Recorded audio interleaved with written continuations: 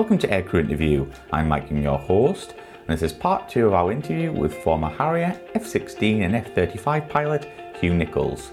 In this episode, Hugh chats about the F-35 and he describes what the aircraft was like to fly, the cockpit, of course the helmet, and some great personal stories.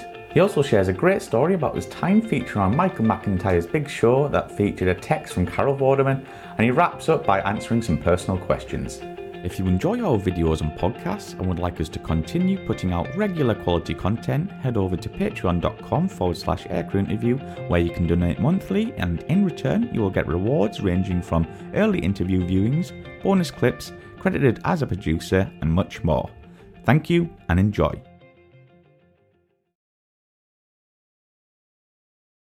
I got kind of lucky again, really. I was kind of right place, right time, as we were just starting up, well, we being the Royal Air Force, Royal Navy, UK MOD, we're just starting up the F-35. Not the project, because of course we've been in the project for years, but really just starting to actually physically get the airplanes and start to think about training pilots on it. Mm-hmm. I guess my previous Harrier experience with the kind of Stovall, VSTOL, all of that kind of stuff, and then also my experience with the F-16, the US, the seed role, all that kind of stuff, played to my favor. And I was lucky enough to go down to Eglin to be on, the first kind of cadre of people that got trained on the F-35B, which was fantastic. Yeah, so. Absolutely. And so can you talk us through some of your ground training on the F-35? And it must have been like a massive leap, coming from the F-16 to, this, fifth generation fighter.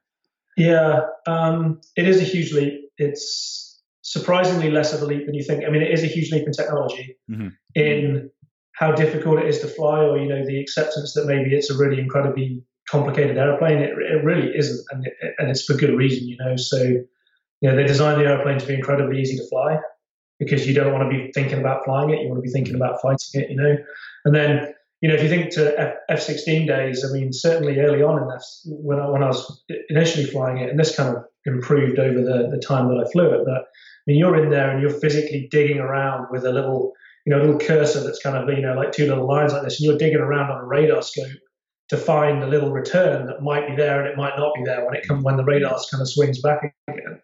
Whereas F-35, you're just sitting there looking at a big map, and if a little white square pops up, then one of the many sensors has decided it's a square that you can shoot, and you shoot it. So, I mean, yes, it's a difference in, step change, and a difference in the way that you think about operating it. But actually in physical left, right, up, down, and pressing buttons, it's actually probably considerably easier. Mm-hmm.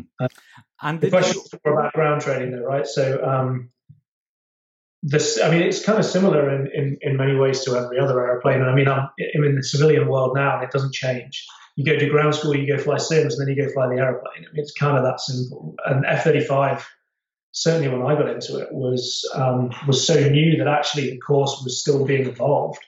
So actually, we did a kind of, I think they called it a small group tryout or something like that. They were basically kind of just getting to the stage where they thought they had all the courseware and all of the presentations kind of where they wanted them, but they weren't quite sure. So they were kind of using us as guinea pigs, if you like, to make sure that they had their stuff in the right place, them being Lockheed Martin and the ground school instructors. So we went through probably a couple of weeks worth of ground school again. And then the one thing you do in the F-35, of course, for good reason, in that there's no two-seaters, is a whole load of sims. So I think there's I want to say there was 15 or 16 simulators before you touch the airplane. Bloody hell. So that was definitely a pretty big burden. But then, of course, if you can't fly in another one with someone else, then you want that guy to be pretty good by the time he touches it, especially when it's, at that point, I think they were in the $150, $160 million, regime. So, you certainly don't want someone that doesn't know what they're doing jumping in that thing. So similar ground training, but, subtly different, I guess. So for maybe you can explain for our viewers, what was the main role of the F-35 at this point when you were joining? Was it basically a multi-role aircraft, or was it air-to-air, air-to-ground? To be brutally honest, the role of the F-35 when I was starting to fly it then was just to go fly. Right. There was nothing more than that. Okay. So and there's articles, that would fill the internet about this, but really what the decision was in the development of the airplane was we decided to do what we call concurrent development. So they're still developing certain parts of the aircraft while we're flying early software models of that side of it, if you like. And that happens in all airplanes, but we rolled that out a lot earlier in F-35. And so as a result of that, I mean, we had, and I mean, this was, not necessarily by design, but it wasn't unexpected. We'd have many days where airplanes wouldn't have sensors working. The radar wasn't working. But they needed the thing to go fly because they needed the data to come off it to say, well, why didn't this work? Why didn't that work? So a lot of it was actually kind of almost not test piloting, because that was definitely not our job, but kind of almost, just going out there and shaking it down for a long time. And we did that for quite a while. We also were training pilots at the same time, but, when the envelope was very restricted because they hadn't tested all of the corners of the envelope you want to be up here. If they've only tested these bits down here, you can only really operate in these bits down here. And when that's, I want to say it was 3G, maybe 3.5 when we first got the airplane. And, very restricted, very, very kind of basic envelope. You really can't train someone very much. It's really a matter of getting hours under your belt, getting the squadron going, getting the maintenance going, and then kind of waiting for the envelope to open up. So certainly initially that was frustrating, but it wasn't unexpected. It was just frustrating. And let's talk about your first flight. What was that like, Hugh? That was probably, it's kind of ironic because it's, the more first flights you do, you would argue that you're more experienced and therefore it would bother you less, I guess. But I guess this one's different because you don't have a two-seater to go in because, every other airplane, you've got another person with you. And at least, you've got that in the back of your mind to, he can deal with this if it all goes horribly wrong kind of thing. And then B, none of the other airplanes cost anywhere near that much. And I definitely remember kind of rolling onto the runway and thinking, there's a lot of money under me here, I really don't want to screw this up. Yeah. So it was definitely mind focusing. But that said, the simulator was, I'm sure still is, phenomenal. Like the graphics, the immersion, the way that it kind of trains you is fantastic. It genuinely couldn't be much better. And as a result of that, really the only thing that you're getting in the aircraft that you don't get in the simulator is, the sounds, the smells, the slight rumbling when the thing taxis, those kind of things. Because the simulator is a very, sterile world, if you like, and you can kind of game the game a little bit in the simulator, whereas the real world, the jet goes wrong, the air traffic control aren't perfect, et cetera, et cetera, et cetera. So there's definitely some differences there, but really by the time you get in there and press buttons, it just feels like a sim. And we saw that throughout the whole evolution that I was on the force, to the extent that you put we got to the stage where we put ab initio pilots right from training into the airplane, and you wouldn't think twice about the first day that they flew the thing. You genuinely had no concerns about it at all, which is amazing. Yeah, it really is. And was obviously our views are going to know there's the A, B, and C. Was there a difference? Obviously, the B is the VSTOL variant, but was there a difference in the cockpit between each type? No, it really wasn't. No, cockpits, as far as I can remember, I'm trying to think now. Yeah, cockpits identical. Wow. Okay. There'll be some different buttons, of course. I guess wing fold buttons on the C. Various other things like that. But there was, if you sat in it, short of looking at the physical dimensions of the aeroplane behind you, I don't think you'd know the difference by looking ahead. The only other thing that tell you is the stores page and the fuel page, I guess, because they were different. But I think actually looking forwards into the glass is what we used to call it. You wouldn't tell. So let's talk a bit about F-35 training. Was it different coming from the F-16 and the Harrier? How did you? What kind of missions were you training for? Are you talking about when I trained or when we were training? When you trained, yeah. Okay. No, I think I was probably lucky in the respect that because I'd come from a US unit. Yeah. I'd driven 7 hours down the road from South Carolina to Florida. Yeah. It was almost, just like home to me. I think it would have been more foreign for me to go to the UK and go and fly something else, to be totally honest. So that wasn't too different. And then the kind of training we're doing, like I kind of alluded to before, it was very untactical at that point, and that was once again by design. I mean, don't think I'm throwing spears here. It was by design that it was untactical, because really there was an admission that the airplane wasn't ready to go out there and do tactical things at that point. So really, we were taught how to take off, how to land, how to operate the airplane, how to fix the airplane if things went wrong, how to fly the airplane if the engine quit, those kind of things, those very important, inherent skills. But much more than that was really on the job learning for us. Down the line, and if you went and did the course now, very different beast. I mean, those guys are coming out. And I mean, I certainly, as I was leaving 18 months ago, the guys coming out of the schoolhouse were tactically very sound.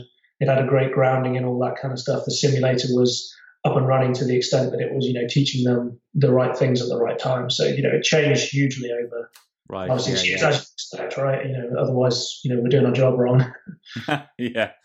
But also, like, you have this amazing helmet. Can you talk us through this? If you can. I hated that, I'm really honest with you. It's quite liberating being able to talk to media, I guess, without having the big Royal Air Force lines to take over your head. But I really didn't like that helmet. I'll be honest with you. There's good reason behind it, and I understand that. Personally, it was very comfortable. That was the great side of it. Very positives, was extremely comfortable. Mm-hmm. And from flying Jehemics before in the F-16, you certainly noticed the way that they work very hard on putting the weight in the right place, because Jehemics was very, very front heavy, and you find yourself kind of nodding towards the end of a long flight or whatever. Whereas the F-35 was very well balanced, so that was good. Certainly initially, and I'm sure that this has got better, there's big issues with making sure it was aligned. I mean, I couldn't tell you the number of times I'd be flying around with a horizon bar that wasn't on the horizon, and you kind of just got used to, accepted norms, and what do they call it, the deviation, the normalization of deviance, right? And you kind of got used to that it wasn't quite right. And personally, I thought that was incorrect, but it was very difficult to change. I'm sure nowadays they got the helmet talking to the jet a lot better, and they got the real world being projected into the helmet a lot better. But certainly early on, it was painful. But you can see where they're going with it. Don't get me wrong in that respect. It was just early on. It was not the best thing in the world, certainly. As all things, yeah, it takes time. Yeah. But so it was the helmet is it essential to the part of the aircraft? I mean, the MK10s. Could you wear an MK10 in the F-35? No, absolutely not. No. So the helmet is another reason. It's a single point of failure, right? So I mean, we always kind of joke that if an adversary country really wanted to go and destroy our F-35 fleet, they just need to go into the locker room and go and stamp on it. Which is is a joke, but is kind of true as well, right? I mean, your helmet was specifically molded to your head, so you went in, had like a plastic bag put on your head, and then your head was laser scanned. Wow! So they mapped out the shape of your head, and then they would CNC mill some kind of liners to go inside a regular helmet to then make it fit your head. So if I picked up someone else's helmet, it would feel totally wrong and it wouldn't fit properly. Because that thing has to fit you like a glove, because of course it's projecting your head-up display, which is normally attached to the aeroplane and is just, reference to the aeroplane and is never going to change. Whereas you're now projecting the head-up display onto someone's helmet. If that helmet moves around on someone's head, it's not going to work, So wow. We did a lot of work on that. And like I say, as a result, it was incredibly comfortable. I never had any problems with comfort in that thing at all. But yeah, you're absolutely right. I mean, if I walked out to the airplane and dropped my helmet on the floor and broke it, I'm walking back in. I'm not going to fly. So, you'd be a mid-call for that, probably. Some people may have done that in the history of the force. I certainly know a couple of people that might have done that. But we won't mention any names. But so yeah, is it true that you can actually look under the aircraft? Is that with your helmet on? It is absolutely true, assuming that all the cameras are working around the airplane. Is absolutely true. It is also absolutely useless. Really? It's that's maybe a little bit harsh. It is not something that you necessarily use. So the DAS, the distributed aperture system was a whole set of cameras that are around the airplane.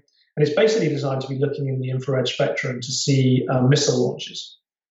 So really, it's designed to be a passive system that's sitting out there looking. And when it sees a missile launch, it'll shout at you and tell you. And it does a lot more clever things than that. But you can project it into the helmet, and it can be useful for, seeing the ground at night if you were in an environment where you had to kind of pick something up. It's kind of pseudo night vision goggles, but not the same, because there is a night vision camera in the helmet as well, so it's infrared spectrum. But the whole concept of staring straight through the floor, I'll be honest with you, the number of times I ever thought, it'd be really good if I could look through the floor right now, were very, very, very few. Wow. I think it's a cool gimmick, and it's a great way of being able to explain the ability of the aeroplane to sense all around it and project things into helmet, etc. It's a great ability to do that. But like I say, frankly, the tactical use of it, or the day-to-day use of it as a pilot flying the airplane, is pretty limited, I would argue. Oh, well, okay. I didn't know that, Hugh. But let's talk about the side stick control, because obviously you went from like a Harrier center stick, and then obviously F-16. Which do you prefer? I much prefer the side stick. Really?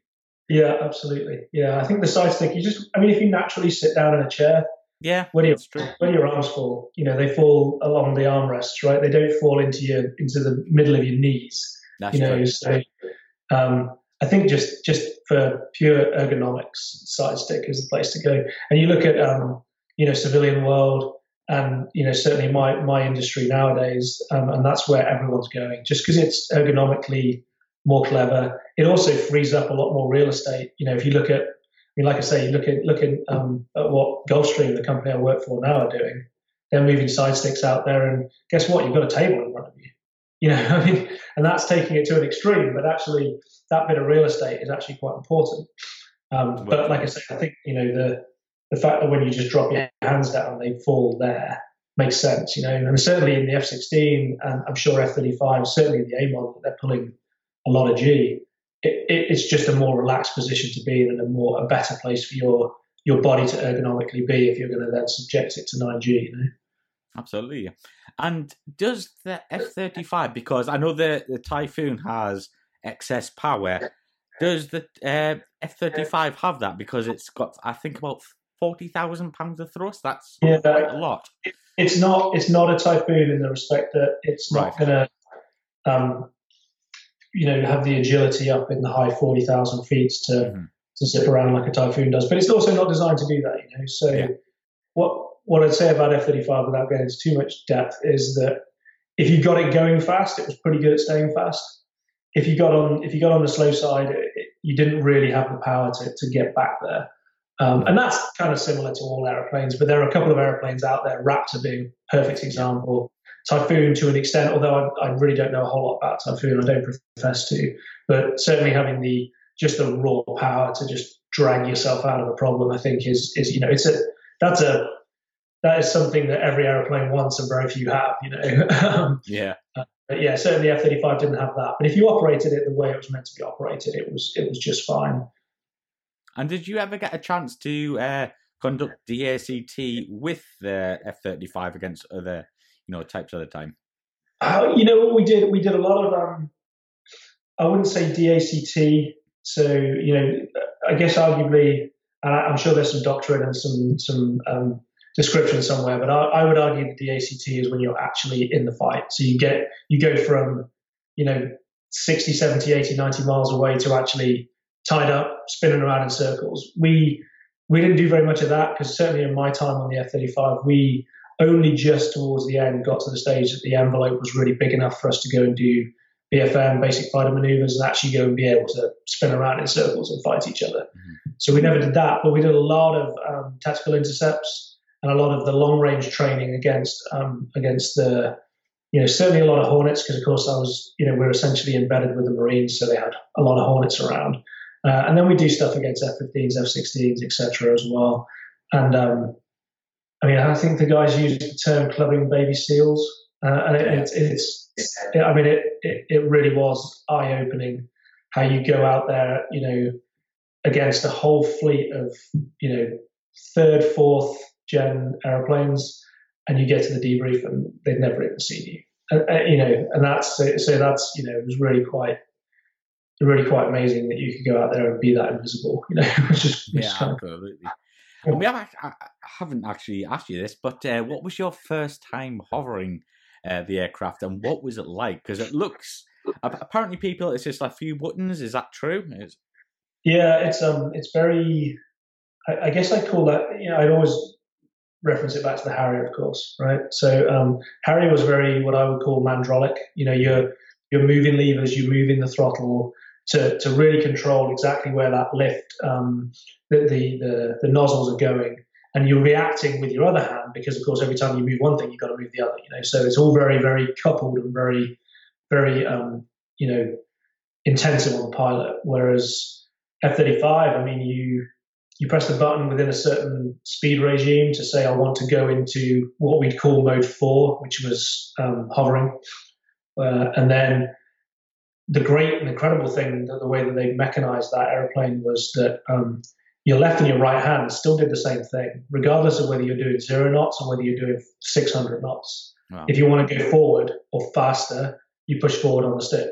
Also on the throttle. If you want to go up, you pull back on the stick. So nothing changed in the way you controlled the airplane all the way down through the speed regime, which was kind of cool because you basically just, you put it at the right height with your right hand and then you just pull back on the throttle with your left hand and it will slow down. And it's doing all the magic underneath.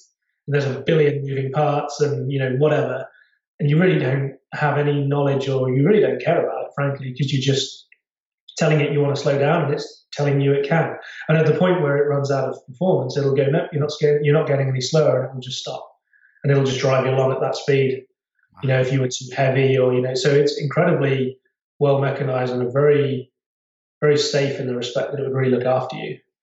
Going back to your question though, the first time I hovered, it was at Eglin, and it was a bit of a kind of cloak and dagger run up to the initial attempt that we did to do RIAT back in 2014. Sorry.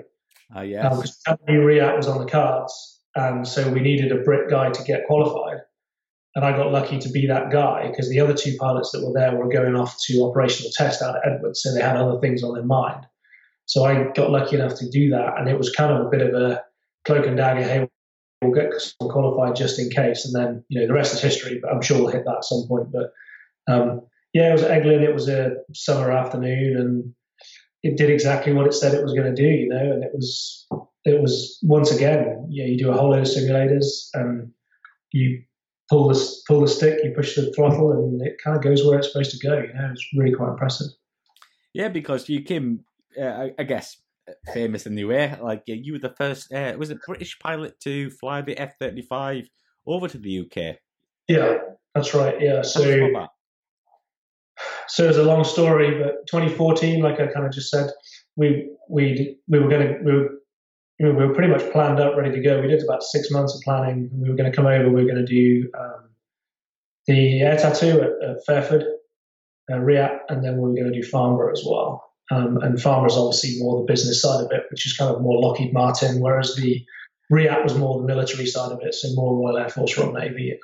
But we planned it for, like I say, planned it for about 6 months. We were ready to go, and it's one of my lasting memories of flying that airplane was I went out on our engineers have been working really hard to get BK3, which is the airplane I did finally bring back in 2016. They've been working really hard to get that ready over a weekend. And I want to say it was like a Monday or a Tuesday. And the thing was just up and running, and they needed it shaking down. So I went off one morning and just took it up for just a shakedown flight. And I remember going up to Duke Air Force. It's like a relief landing ground just up north of Eglin. We'd go and do circuits there so we're not annoying the locals at Eglin. And I was up there spinning around, and they came up on the radio and said, hey, Eglin's closed, just so you're aware. And we expect it to be open again in half an hour or whatever. So I was like, okay, that's fine. I had plenty of gas. And then sure enough, it did reopen, and I landed on the runway we didn't always use, but sometimes we did if the wind was the right way or whatever. I didn't think much more of it. And then as I was taxiing back to the hangars, all the F-35s kind of lived in the same area. And there was a USAF F-35A on the runway, and the whole backside of it was just burnt out.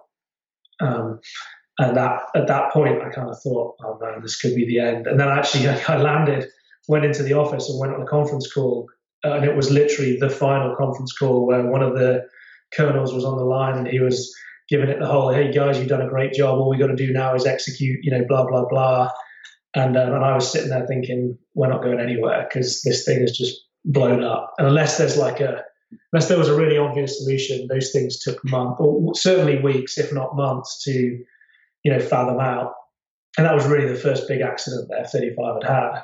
So that meant that we didn't go that year. And then just because of the way that Farnborough and Paris overlap, it really just it reared its head again in 2016. And we did a very similar, we made a very similar plan, albeit it was much bigger as a result of potentially just having a few more years and, the program becoming a bit bigger and, just more hands in the pie, if you like. And so we ended up doing, it was about 3.5 weeks, I think, on the ground at Fairford. We flew over to Fairford, based ourselves out of there. We did a few flyovers at various kind of strategic places around the UK. And then, we did the whole of Riyadh and then Farnborough as well. And then at the end of Farnborough, we headed back. So it was incredible. It was a total career highlight. But certainly a lot of work went into it. And if you roll it back, maybe 2.5, 3 years worth of not by any means my work, a lot of other people in the Marine Corps, Royal Air Force, Royal Navy just worked their socks off to get those airplanes there, and it was really cool to kind of show it off. Definitely. Yeah, I was there. Yeah, I think I was there. That air show it was really cool. Actually, my girlfriend was there. Like it was the first air show she went to, so I was like, it was pretty cool. So yeah. Thank you for that, Hugh. But, so what do you think the F-35 is going to bring to the RAF and the Royal Navy? Wow, that's a big question. Yeah, it is. I mean, there's no doubt it's the future, right? Although arguably, as soon as you design an aeroplane, it's the past. I guess some people would argue that you got to be designing the next one as soon as you finish designing the first one, right? I think it's going to be a great capability for them. I think they're proving that now. I want to say they're out on the Queen Elizabeth at the moment doing some operational trials. So I mean, they're forging ahead, which is great. I think that it will do a great job taking over from certainly Tornado in all of the roles that it did. And obviously, forging forward into all of the roles that we can do that they never even thought about, People would argue that Tornado used to have some kind of seed, ability, which, I mean, frankly, if they could fire an alarm missile, that was about it, right? So, I mean, now you've got an airplane that can legitimately do that. And it can legitimately go up against pretty much any surface threat that you'd want it to. So, I think that is going to be amazing. I think there are going to be a lot of challenges, but that's kind of expected again. Mm-hmm. But yeah, I think there's no doubt it's the future. It's just what comes next is the next question, of course, isn't it? Of course, yeah. And as I've had a few comments from our viewers, as a Harrier man, do you think it will generally replace the Harrier? It depends what you mean by replace. If you mean an aeroplane to go fly off the ships and do a great job, then absolutely. But not charismatically. If you want it to, take over the place in people's hearts that the Harrier had, then you've got to wait 20 years, right? I mean, maybe in 20, 30 years' time when they decide to retire it, people will be as upset as they were when we retired Harrier. I don't know. Personally, I don't know that it's going to be quite as iconic. Probably not. Because the Harrier was the first airplane to do that, really, and it was, it really was an icon, right? But like I say, you never know what in 30 years' time it might be the last man fighter. I don't know. I mean, I'm spitballing here, but it could be something that was really, really special, or it could just be another one of the F-jets that we buy for 20, 30 years and then we buy the next one. Or I don't know, the Royal Air Force talking about, is it Tempest now? Or they're moving on to the next thing, which is great. Whether that'll have a person in it, I don't know. There's a lot to go down the road, but I think I don't think it will replace what people loved about the Harrier, but I think it'll do a damn good job doing the mission, if you like. Does that make sense? Absolutely. And one more question from our viewers here. Someone said, is the afterburner instant? Is it like, so once you engage the afterburner, is it instant? No afterburner is instant. Okay. So the afterburner is in certain stages, and it doesn't just suddenly throw, 10,000 gallons of fuel in the back and light it off. I mean, you don't get that. Like, it's not just like a rocket. Yeah. But it's pretty damn quick. I mean, I couldn't tell you the seconds or whatever, but it's a matter of very few seconds from pushing the throttle all the way up to the point where that thing's really cooking and actually giving you as much thrust as it should be. And that obviously depends on the altitude as well. If you're way up high, you don't get as much kick out of it. It schedules itself back, because otherwise it'll just surge the engine, because it's not as much airflow going through the engine. So up high, you'll probably get almost nothing, whereas down low you get a real kick in the pants. But the short answer is no. The long answer is it's not very long. Yeah. So Hugh, how many hours did you get on F-35? I want to say I was in the same region as the F-16, 500 to 600. I certainly hit 500. I don't think I got to. Yeah, better be lucky than good, right? And before I'm going to, there's a few personal questions, but I'm going to ask you this because I was watching it the other day. Carol Vorderman mentioned her bum in that thing. So talk about that. What was all that about? So I don't know if I'm allowed to tell the backstory to this. I'm sure I am. So it was Michael McIntyre was doing that whole. Yeah. I can't remember what the actual skit was called, but basically he'd take a celebrity's phone and he would text everybody with it, right? Yeah. So it was about 3-4, and this is where I'm going to spoil everything now. But anyway, I'm going to do it. About 3 or 4 months before the actual show aired, she sent a text out to everyone. I met Carol when she interviewed me back in 2016 for the Riyadh thing, because she was in the back of the Hercules when we were flying around on one of the training missions. Yeah. And we kind of stayed in touch, and she sent I think it was a group text out to pretty much her phone saying, "Hey, Michael McIntyre's going to have hold of my phone at some point in the near future, just so you know," kind of thing. Kind of a little bit of a warning shot, if you like. And then I was actually I was on vacation with my wife, and these texts start coming through, and I was like, here we go. And actually, Caroline and I, my wife, we sat down and we kind of concocted the reply, and we were having a great time. It was hilarious, But like I say, it was months before the actual show, and then of course, it goes quiet, and then we get the email through a little bit later saying, hey, we'd like you to sign a release, blah blah. And they do a great job, and I guess I'd never thought about it before, but of course you couldn't actually do that live. I mean, if you tried to do that live, then someone says something they didn't mean to say, then you just, that's just a legal minefield, So it's all done prior. And they do a great job of editing it to make it seem like it is. And he's a comedy genius, of course. The guy's hilarious, and he did a really good job of making it sound like he's replying to me.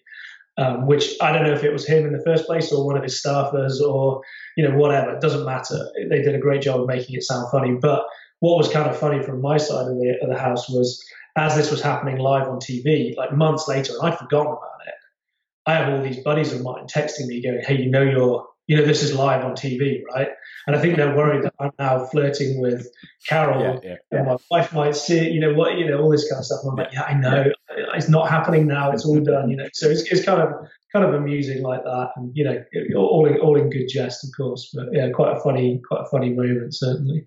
Yeah, it was a great moment. Yeah, because I remember like watching that, and I was like, I know that guy. He was the Riyadh guy in the F-35. So yeah, it was great.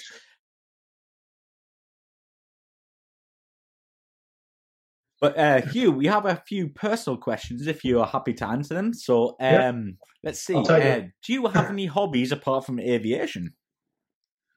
Man, I've got 2 children, so hobbies kind of go out the window at that point. Yeah. I do enjoy playing golf. I like getting out in the water. I'm still living out in South Carolina. Yeah. And so, it's 25, 30 degrees out here at the moment, even at the end of October. So we're blessed with the weather. So I do like getting out on the boat, like getting out in the water. I enjoy going running. I enjoy playing golf, but those are all tempered by two small people who take up all your time, I guess. So. Of course, yeah. So this is going to be a tough one. Favorite aircraft you've flown? Favorite aircraft I've ever flown? And this is a tough one. You know what? I do always go back to the F-16, and I don't know if it was just because it was such a formative time in my career, or whether it was just because, growing up as a young Air Force officer, you're kind of always looking to the cool pointy jets around the world, and I always thought the F-16 was one of those, but I struggle to get away from that one when people ask me that question. And that one, the aeroplane that I flew, the F-16 CJ, was so well integrated, so well resourced, and it was just such a tactically cool place to be at the time that I think I'd struggle to get away from that one, to be honest. So this is, again, a difficult question. One aircraft you wish you could have flown? One aircraft I wish I could have flown. Oh, can I have two? You can have two. I'll give you that. Oh, I want three now. Oh, three now. Bloody hell, you're pushing your luck. Well, okay, so let's break it up. So civilian world, Concorde, no doubt. Yep. 100%. That's easy. Military world, it would be between Raptor and F-15. I kind of always, every time I was over in Afghanistan and the F-15s would check in, we would check in with, 2 bombs and 2 pods of rockets. The F-15 would check in and it would, like, the radio would be busy for like 20 minutes while they told them all their ordnance. And I always just thought that was really cool because that thing could just carry so much. So kind of always fancy that. And it's so damn big. I mean, the thing is monstrous when you get up there. Is this the E model, Strike Eagle? Those were E models, but, ELC, I mean, they're similar size aeroplane in that respect. So always kind of fancy flying that just because the thing was so big. And then, Raptor just has such an incredible, thrust to weight and all that kind of stuff. I always kind of fancied having a go in that thing as well. Yeah, I think God has said that in his interview. He said, he had a bit of a romance when he was over there with the Raptor and stuff like that. Yeah. I mean, it's difficult not to, right? And I think because, and certainly you see it from the inside of F-35 as well, because there's such a secrecy around it as well. Yeah. That, you don't get to see very much about it, and when you do, it's kind of eye-opening. I mean, you go to some of these red flags and all those kind of things, and they bring you into the club a little bit, and I mean a little bit, and suddenly you're like, wow, that's really cool. And so I think, when you see a little bit of that, you're like, oh, I kind of want more of it, But yeah, I think that would be, to go and have a go in that thing and take it into a fight, because I guess Raptor's kind of where, Raptor, when I was on F-16, is kind of where F-16 was, that it's just very well integrated, very well, mature, all that kind of stuff, which F-35 will be. And I'm sure in the 2 years that I haven't flown it now, it's way better than it was. Mm-hmm. But to see one of those airplanes almost not at the end of its life, but in the middle of its life and its maturity, I think would be really quite impressive. And I think that would definitely be one that would be very impressive. So, Hugh, what are you currently up to at the moment? I retired late last year, or middle of last year, I guess. And I've actually got a job. I didn't even move. I've got a job down the road here in Savannah, Georgia, flying for Gulfstream Aerospace. Nice. So they're a business jet manufacturer, and I got lucky enough to get in with those guys as I left, and I'm flying 3 different types with them now. We do a bit of everything from air shows, trade shows to demonstration for potential customers, and then obviously there's other areas within the company that do test flying. And we just did that last night. We just announced a new airplane that's going to come out in the next couple of years. So I'm sure there'll be some excitement around that at work today as well. So an exciting place to be, certainly. So for our viewers that don't know, Gulfstream are like a kind of business jet type thing? Yeah, exactly. Yeah. So, I mean, the famous side of it would be the G6, the Gulfstream G650, and we do everything from,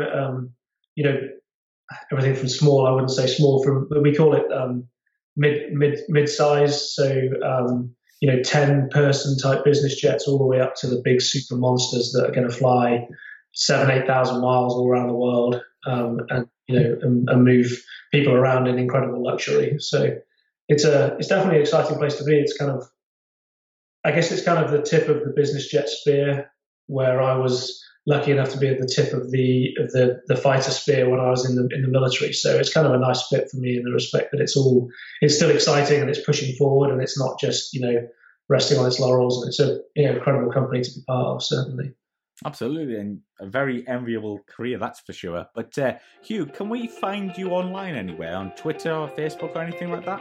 Yeah, I'm on Twitter, certainly. I have a kind of more public side on Twitter, definitely. My Facebook side is my more private side, I guess. But yeah, I'm out there on Twitter. I think you've got the handle there, right? Yeah, absolutely. Okay, Hugh, well, it has been absolutely brilliant talking to you, and thank you very much for giving up a bit of your time to talk about your flying career and the F-35. So thank you very much. You're welcome.